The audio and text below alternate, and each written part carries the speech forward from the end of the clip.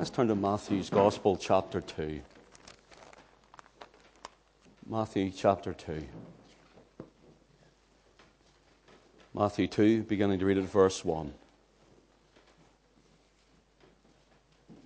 Now when Jesus was born in Bethlehem of Judea in the days of Herod the king, behold, there came wise men from the east to Jerusalem, saying, Where is he that is born the King of the Jews?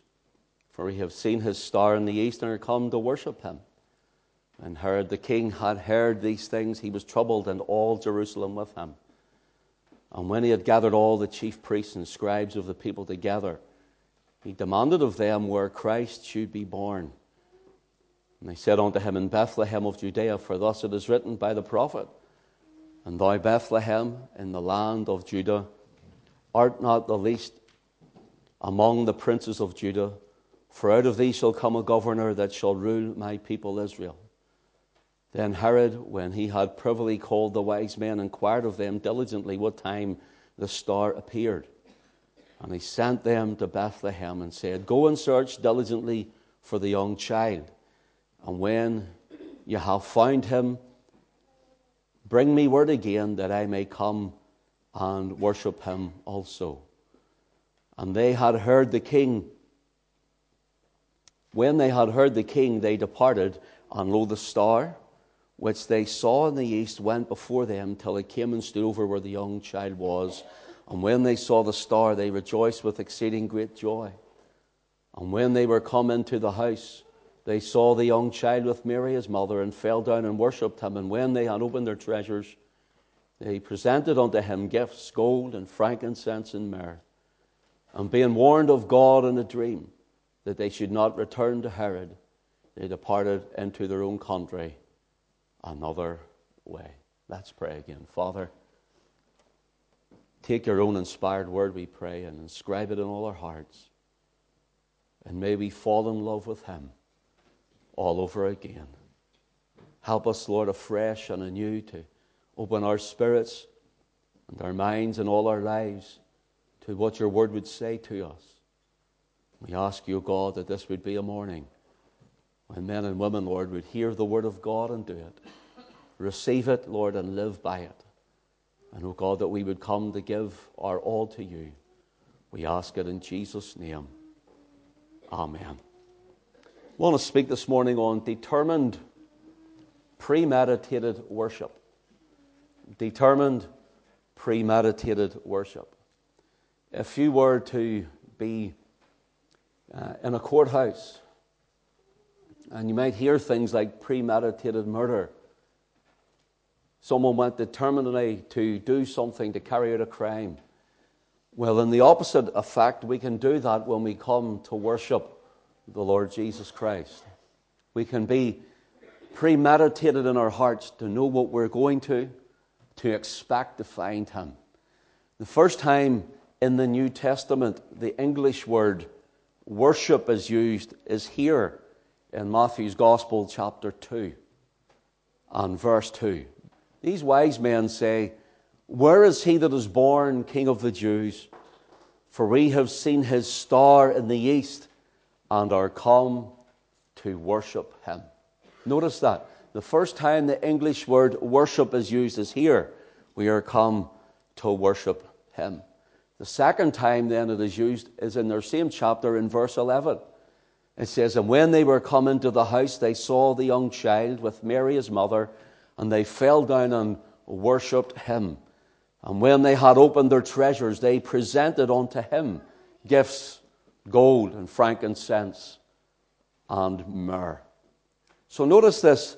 Where is he that is born King of the Jews? For we have seen his star, and we are come to worship him. And when they saw the child, they worshipped him. We have three things to look at this morning. First of all, we see their premeditated intention. That is, they had premeditated, they had made up their hearts and minds, they had it all fitted within themselves that they were coming for one purpose and for one reason, and that was to worship.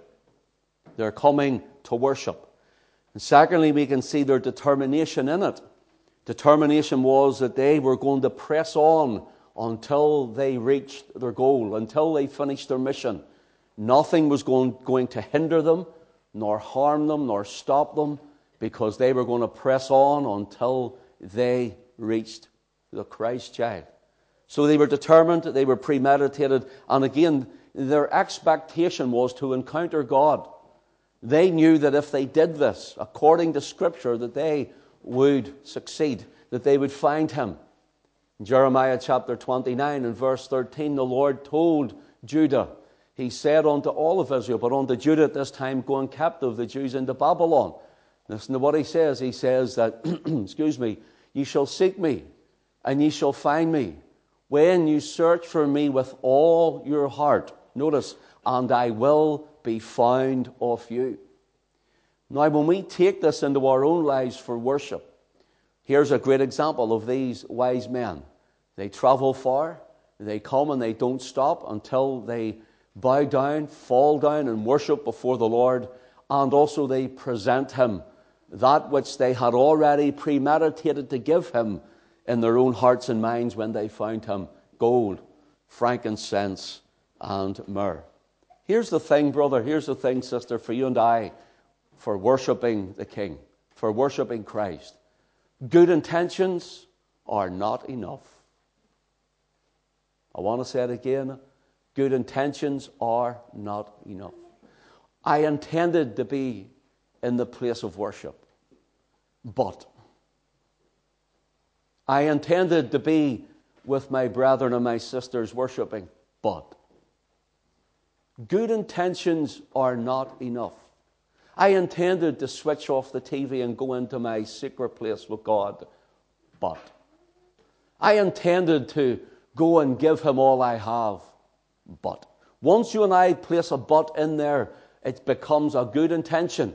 But good intentions in the place of worship are not enough. I don't know about you and your walk with the Lord, but I can tell you God calls me to pray. God should call you to pray. God should call you to worship. God should call you where it's in your heart, whether you're in work or where you're walking down the street, or whether you're coming and you don't want to come to church, or whatever it is. God calls to worship, and it's up to us to answer the call. God calls us to spend time with Him, to be in His house, to be in His presence, to be in that closet, the secret place with Him. And He calls us. We know in our own hearts we should be there, worshiping Him. But instead, other things take His place. These men had a call from God, and whenever people try and work out what country they came from, and they could have been Parthians, as I said before last Sunday, maybe from the scattered Israel, they could have been, for they knew the Word. They were coming with the Word. They were following that star. So notice this. Good intentions, whether it's to come to the house of worship or into your secret place of worship, and putting it off, good intentions are not enough. Expecting an encounter with God should be on every heart, every time, in every place, to meet with Him. When we come together, for example, this morning, if we come just to, well, we do this, it's a Sunday morning or a Sunday evening, and listen, we're glad to see you. We're not saying anything about that. We're glad that you've got up out of bed and come this morning. We're glad that you've made the effort. But it's not about us. It's not about you, and it's not about me. It's what He has placed in your heart to come and do. If God lives in you by His Spirit, if the Holy Spirit lives in the believer, if the believer is conscious of Him, then you will be unable to stay away from the place of worship. I don't care what anybody else says. I don't care what the excuses are. The Bible tells us, forsaking not the assembling of yourselves together, as the manner of some is. Some says you don't need to be there. But the Bible says you be there. Be the witness. Be the witness. Someone once says, but Pastor, a rolling stone gathers no moss. Yep. But also a rolling stone can build no wall and build no house. Notice this. Expecting an encounter with God or with Christ will only be complete in your life. I'm talking to, it happens to all of us at times, but some people will say, well, how do we find that place with God? How do we press into that place with God? Well, expecting an encounter with Christ will only be complete and come to pass when your heart is fully set on Him. That's the only time you're going to really experience His presence. When your heart is fully set on Him, when your mind is truly open to Him, when your will is completely yielded to His will. These men were determined to take a long journey. They were determined to stay the course. They were determined to take all seasonal change they may face on that journey. And they were determined to press on through dangers, toils, and snares. And why? Because they wanted a Christ encounter. They wanted to encounter Christ. And all the riches they had, and all the things they had, and all the busyness they had, these wise men who people thought they were kings and so on, whatever they were ruling and reigning over, whatever they were doing at home, He must come first. Life is not complete until you fix your eyes on Christ. Life is not complete until you meet the Christ, the Lamb of God. Notice this. They come and they say, where is He? They have persevered through all sorts of trials to get to Him, to receive the prize of their high calling in God, which was Christ Jesus Himself. And they say to Herod, where is He that is born King of the Jews, or the King of Judah? We have seen His star in the east and are come to worship Him. What it says here is He alone, Christ alone, deserves the glory. It means that Christ alone is the one who should receive your worship. And yet we worship many things and many others in His place. Pop stars and actors and all sorts of people. Need I go through them all? In fact, there's many of us, especially in, if we can call it Pentecostal or even charismatic circles, but we worship worship. We worship worship. That worship is so twisted that it has to be something that causes us to feel. It causes us to receive. Oh, when we worship, we receive. Listen, every time I worship and He is here, His presence alone is the blessing. It's His presence is the blessing. But we've got worship upside down, back to front, and around the wrong way. And we end up worshiping worship rather than worshiping the Christ. Now notice this. Their intention was to come and to worship the Lord Jesus, who alone is worthy of the praise. Their intention in verse 2, we are come to worship Him. The execution was in verse 11. They fell down and worshipped Him. See, your good intentions, Lord, I'll worship You later. And you know in your heart God is saying, come worship Me. Come speak to Me. Turn it off and come. Turn the television off and come. Put the magazine down or whatever. Come pray. Come seek My face. Come worship Me. Your lunchtime in work. Don't sit with the boys or the ladies or whoever you sit with in work. Come aside and pray. Come and seek My face. Open My word. And I'll speak to you in it. And yet we say, I'll do it later, Lord. I'll do it later. You see, and He takes the next place down the list. These people, these men, they come to give to Christ. Nothing else will do, but they execute that which they were purposed for. Their intention, we are come to worship him. The execution, they fell down and worshipped him. An old Puritan called Thomas Adams, speaking on worship, listen to what he said. Now, this is an old Puritan too. It is poor worship to move our hats and not our hearts. It is poor worship to move our hats and not our hearts. In the days when men wore the big hats, they had come up to the church and they had took off their hat, uncovered their head, as Scripture says, by the way, brethren. They uncovered their head in the presence of the Lord. And when they uncovered their heads, he says, oh, that's good. You're showing a reverence to God, to God's house, and you're coming in and you're uncovering your head by removing your hat. He says, but what about your heart? And it's poor worship if we haven't got a heart experience and love with Christ, a heart that is moved by him. We should be moved in worship because we have been moved to worship. Brothers and sisters, try and catch it. I wrote this the other day and I thought, Lord, give me something for Sunday morning. You know me, I don't do the general fluffy Christmas stuff, trees and all that sort of stuff, whatever you want to do, the tinsel and the mistletoe and all that sort of. I'll say no more. Lord, give me something that I'll bring your people. And he gave this to me. And I got off my chair and I says, Lord, and I stood and I worshipped him. I worship you, Jesus. Oh, that my heart would be moved every time I think of you.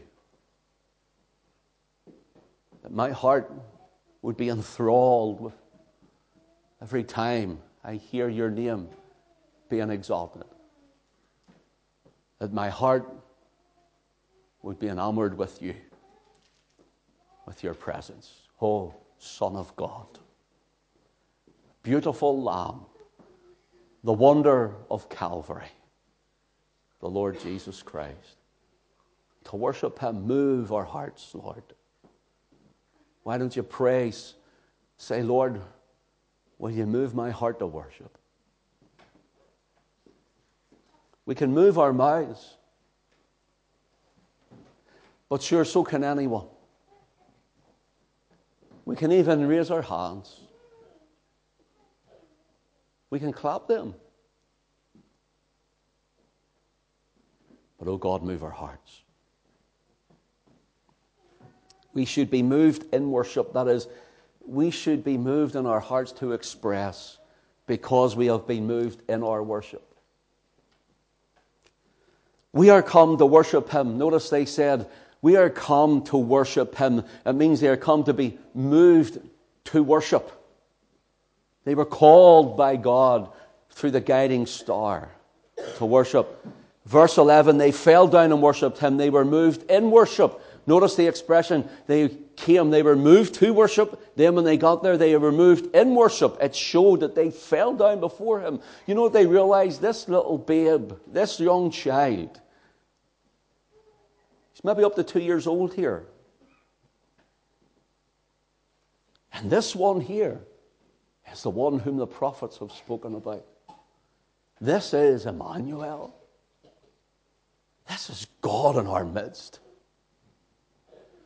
And so we must ask ourselves, how is it if we wholeheartedly, fully and truly believe that God comes and visits us, lives in us, and is with us in every meeting that we're in? How come is it that we cannot express ourselves to him? Don't let man's tradition bind you up. Don't let man's chains hold you back. But have a determination, I am going to be moved by my heart to give unto Christ. They were moved in worship, and in verse 11 also it says, and when they had opened their treasures, they presented unto him gifts, gold, frankincense, and myrrh. They were moved with worship. So they were moved to worship.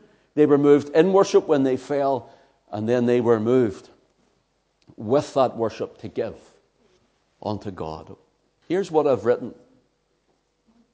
And this is why we get worship back to front. Worship is not what we get. Worship is what we give.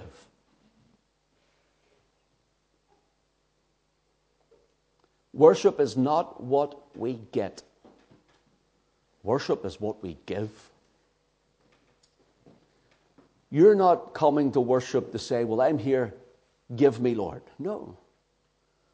You come to worship with the right heart is, I'm coming to give. To give. Worship is not what we like. Worship is what He demands. Worship is not what you like and I like. Worship is what He demands. He is God. Worship is not what pleases us. Worship is that which pleases Him.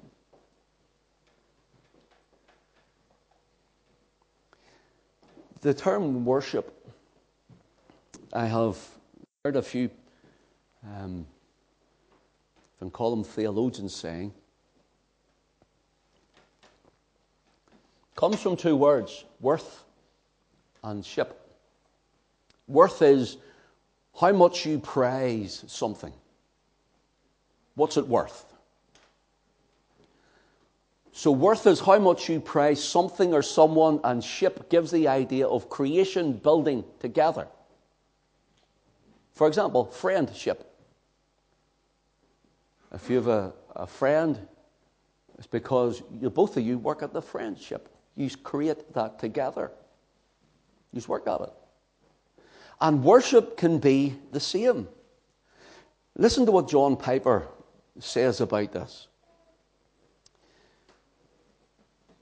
The inner essence of worship is to know God truly and then respond from the heart to that knowledge by valuing God, treasuring God, praising God, enjoying God, being satisfied with God above all earthly things, and then that deep, restful, joyful satisfaction in God overflows in demonstrable acts of praise from the lips and demonstrable acts of love.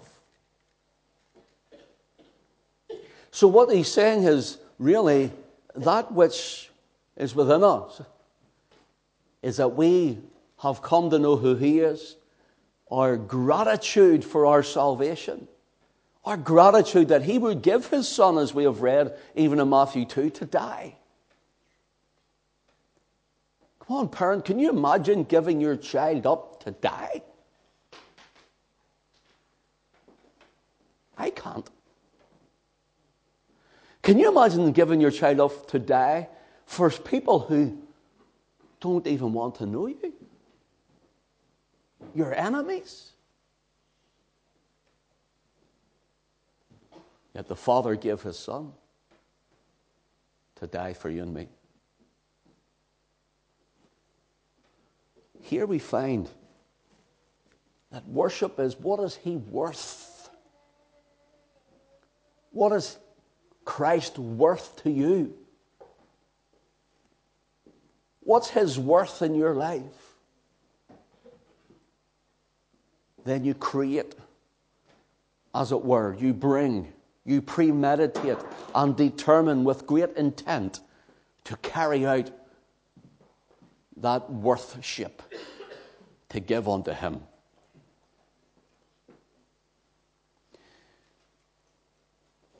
You know, there's so many places in Scripture that worship is mentioned, but without turning to them, but if you want, you can jot it down and then sure you can read it when you go home.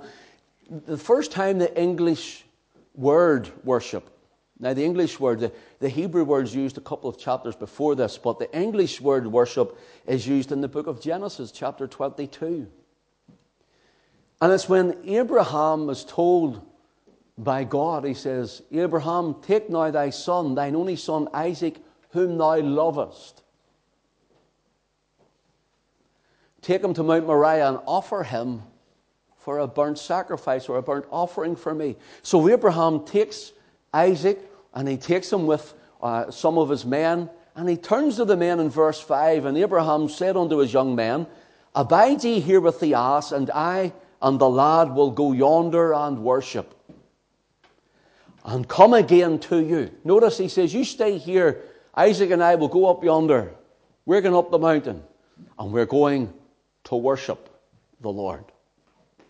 Here's the thing to notice about the worship. It costs Abraham to worship.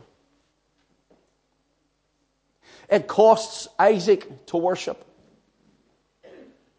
It is a picture of the Father and his Son, the sacrificial Lamb of God, yet Isaac was spared the sacrifice. The Father laid on him, says the prophet, the iniquity of us all. But it costs to worship. Do you know sometimes people come and they say, well, I don't know. I don't know how to worship, or I don't know what to do in worship, or whenever we're worshiping, I got nothing. Listen, that's the wrong attitude. The attitude is, I'm coming to worship. If it's from my heart, then it's my heart. Lord, take it. Take my heart, Lord. He's not asking you to bring something and lay it at the foot of this pulpit here. He's looking for you. He wants you, nothing else.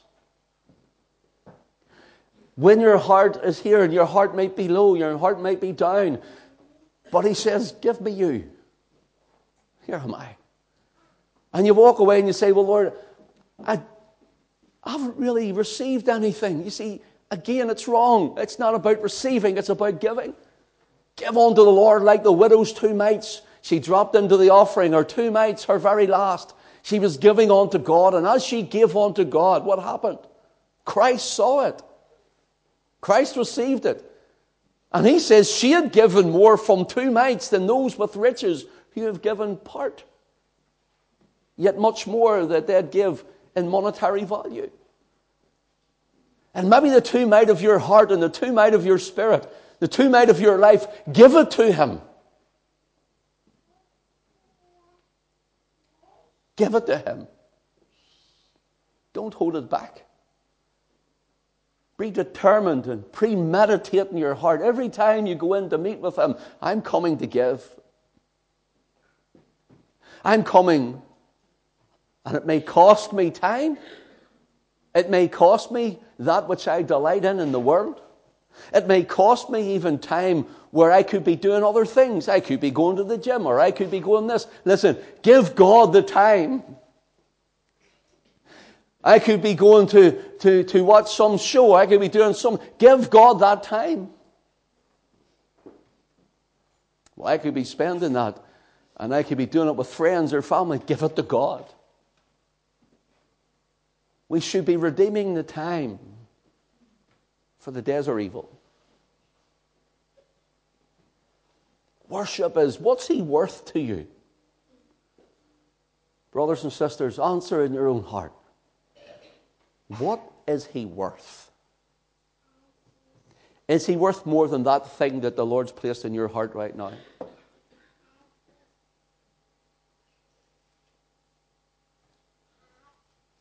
Think about it. Is he worth more than that thing or that person who God has placed before you right now? Christ's worth. And to worship, it costs. It's not about you and I getting in worship. It's about you and I giving. The word worship for Abraham going to worship is a Hebrew word shakah, and it means to bow down, to prostrate oneself, to pay homage and reverence. So they were going to worship. They were going to bow down. They were going to be demonstrative. They were going to make sure that they would worship right. The first mention in the New Testament is in Matthew 2, as we said. The word worship, as we are come to worship him. And this word is used right through the New Testament, and it's the word proskuneo. Proskuneo. Listen to what it means. It means to kiss like the back of the hand. Someone comes and bows and kisses the back of the hand. It also gives the idea of a dog coming up. If you've got an old dog, and you're maybe sitting there, the dog loves to come up and he nudges you and he licks your hands and whatever. So my big dog does. He's always nudging me. He's always pushing me with his nose until I turn around and he's licking my hands. And it gives the idea of a dog licking his master's hand, or to approach and prostrate oneself before the one who is higher than you. So they're saying, we want to come and do this before Christ. And in verse 11, we see them do that. They execute that which they had intended to. But notice this in the other Gospels. The first time worship is mentioned in the other Gospels is in Luke chapter 4. We've done Matthew 2. Luke chapter 4. You'll also read, but in Matthew's account, it's in Matthew 4, when the Lord Jesus is tempted in the wilderness by the devil, being hungry and thirsty, not eating and drinking for 40 days and 40 nights. And what does the devil say? Verse 9, all these things will I give thee if thou wilt fall down and worship me. Verse 10, then saith Jesus unto him, get thee hence, Satan, for it is written, thou shalt worship the Lord thy God, and him only shalt thou serve. We glibly just glean over that, but there's more than that. Satan shows him all the kingdoms of the world. You can have all these. You don't worry about the cross. Don't worry about your blood being shed, the pain and the suffering. And he says, listen, it is written, God has already said, the only one to be worshipped is God. Just bow the knee. Just once, Jesus. Just bend the knee. Just once, Jesus. Just do it once, Jesus. You don't have to worry about all of those things. You don't have to go through all of that pain. Just bend the knee one time. And Jesus said, it is written that God is the only one we are to prostrate ourselves before in worship. Here's a thought for you. In Matthew's account, read it when you go home, Matthew 4. In Matthew's account, you'll find it from verses 1 to 11. It says, all these things will I give thee. And he asked the Lord to bow down to him. But the two temptations before that, turning the stones to bread, he says, if thou be the Son of God. Secondly, taking him to the pinnacle of the temple, if thou be the Son of God. And this is the third one. He doesn't say, if thou be the Son of God here. He only says it in the first two temptations. If thou be the Son of God, make these stones become bread. If thou be the Son of God, cast thyself off, for it is written, he'll give his angels charge over thee, lest thy foot dash against a stone. But here, he doesn't mention it in Matthew's account. Why? Because he's already come to that point where he's saying, if it's true. And he realizes he can't get around Christ like that. And the third time he says it, he wants him to acknowledge he is the Son of God, because he wants the Son of God to bow before him and worship. Can you see that? Now listen.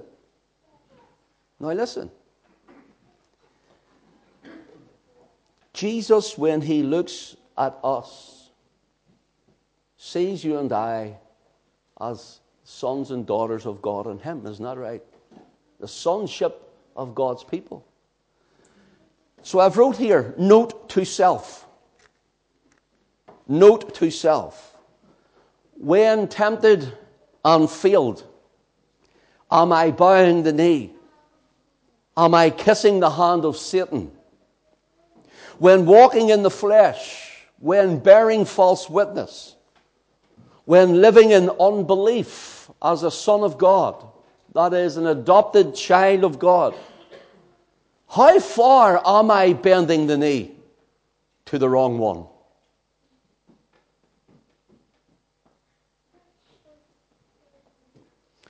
A true son of God, a daughter, a child of God, cannot worship Satan.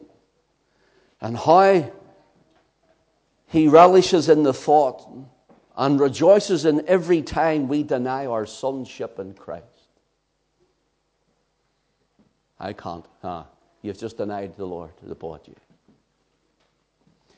So the first mention again then is in John's Gospel. We're coming to a close. First mention in John's Gospel is in John chapter 4, and it's the woman at the well. And worship here is when Jesus asks the woman for water, and then she says, "I've nothing to draw with for you." And he says, "If you give me water to drink, I'll give you water you'll never thirst again." And listen to what it says, what the Lord says to her. John chapter 4. He says, "For the hour cometh, and now is, when the true worshippers shall worship the Father in spirit and in truth." So now we're back to square one.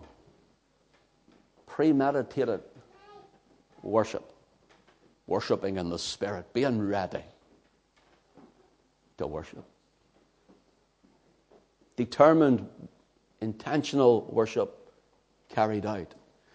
"For the hour cometh and now is." This woman says, we have the groves up here. The groves were little idol statue places of worship in the hills. There was the temple worship for the Jews in Jerusalem. And Jesus says that our coming now is when you're not going to need to go to Jerusalem to worship, and you're not going to need to go to the groves to worship. You're going to worship in your spirit. You're going to worship within you.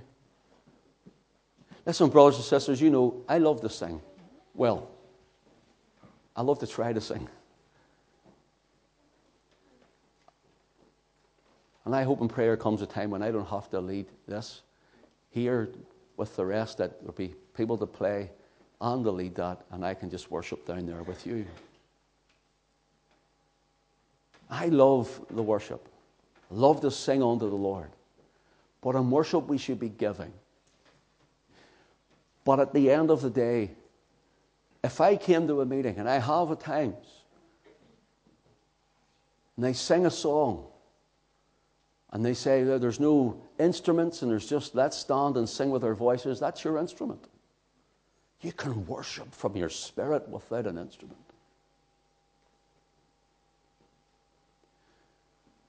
I have been to a meeting one time, and they just get up and they says, "Let's turn to such and such a number," and they started singing "God Save the Queen."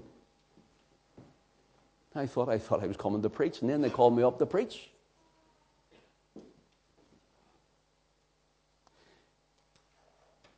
There was no music, just singing. And I thought, no, I want to worship the King. I want to worship Him.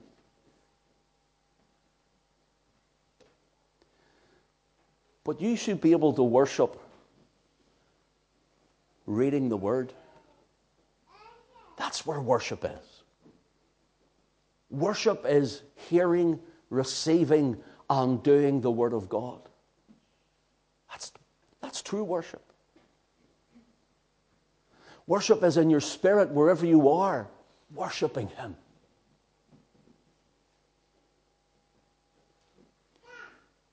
I thank the Lord for our musicians. I thank the Lord we can strike up and sing praise in the singers. And I thank the Lord that for the Scripture, make a joyful noise unto the Lord, for that's what I do when I'm trying to help. I don't know if I'm more help or hindrance, but we try. But I do it unto Him, and it's to give, it's not to receive. And there's times I get up here and I just feel like going home. But it's not how I feel. I have to give Him for who He is. He's still God no matter how you feel. Saying, worship me, but I don't have that feeling. It's not about your feeling, it's about you giving. I don't have much to give, then give Him your two mite. That's all He requires. He says, the Father seeketh such to worship Him. The word seeketh is the word zeteo, and it means to seek after, to require, to demand something from someone.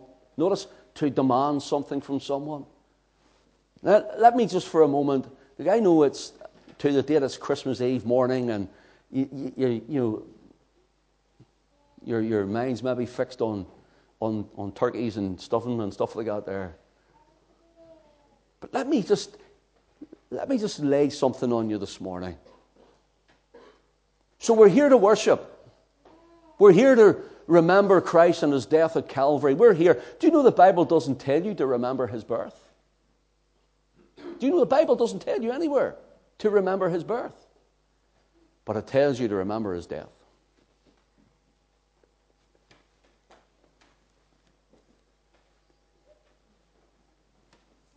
Here we have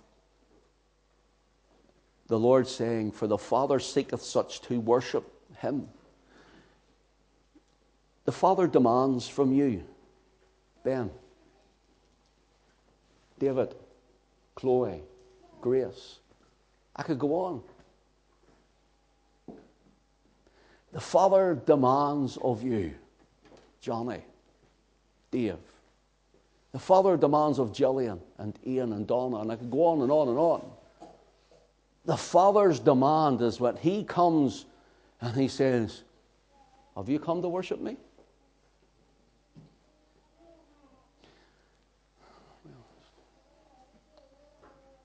He said, "Hurry up.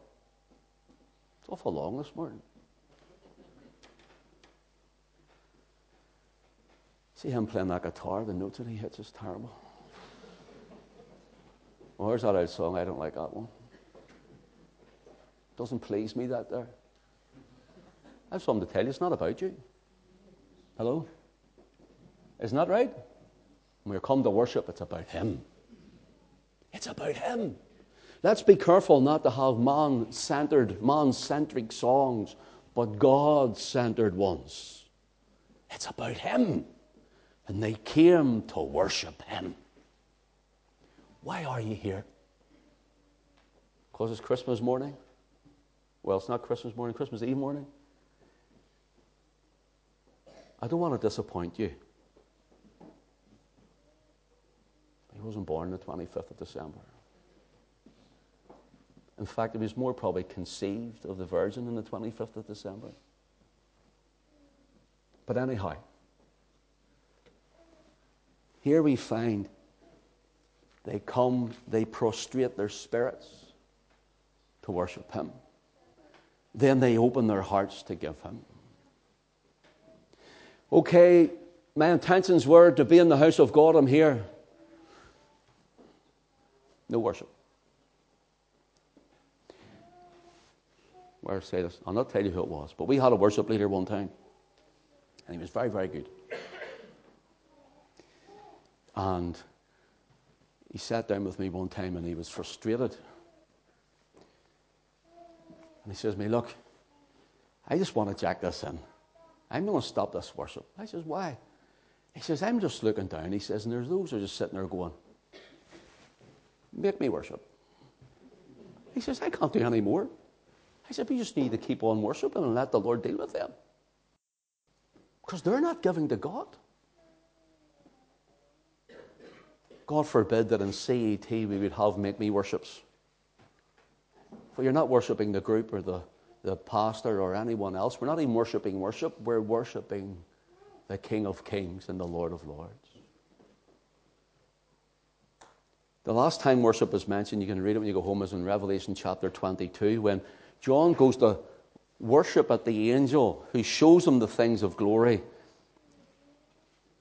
And he says, stops him and he says, "Worship God.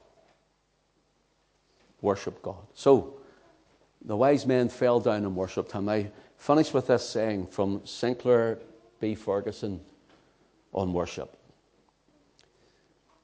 He says, "For worship is essentially the reverse of sin. Sin began and begins when we succumb to the temptation, 'Ye shall be as gods.' We make ourselves the center of the universe. And when we do, we dethrone God. By contrast, worship is giving God his true worth and is acknowledging him to be Lord over all things and Lord over everything in our lives. He is indeed the Most High God. And when you and I are more concerned about us, I have something to tell you.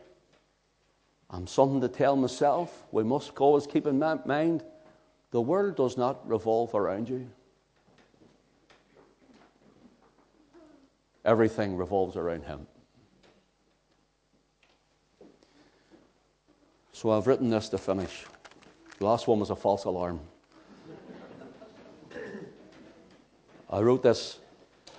As I pondered it, I just thought, Lord, I worshipped him. And I've come back to the page and scribbled this right at the very bottom. Worship is not about what you receive, it's about what you give. It's not about you, it's about him. Worship is not only a concentrated moment of praise, but it's in the offering up of our lives, of our will, of all our lifestyle, being in surrender and service to him. That's worship. Worship isn't just this morning. Worship is every day. Worship is acts of worship throughout the day. Give to him that which may cause you. You may have a long journey to go to get there. Be determined. And when you get there, just don't say, well, I'm sure you're here. I'm just going to now turn back. No, fall down and worship him. And when you get there, open up your heart and pour forth your gift unto the Lord. And he'll be exalted and glorified. Lord, bless his word to us this morning. That was a little bit more devotional just this morning. And we thank you for your very good attention. Amen.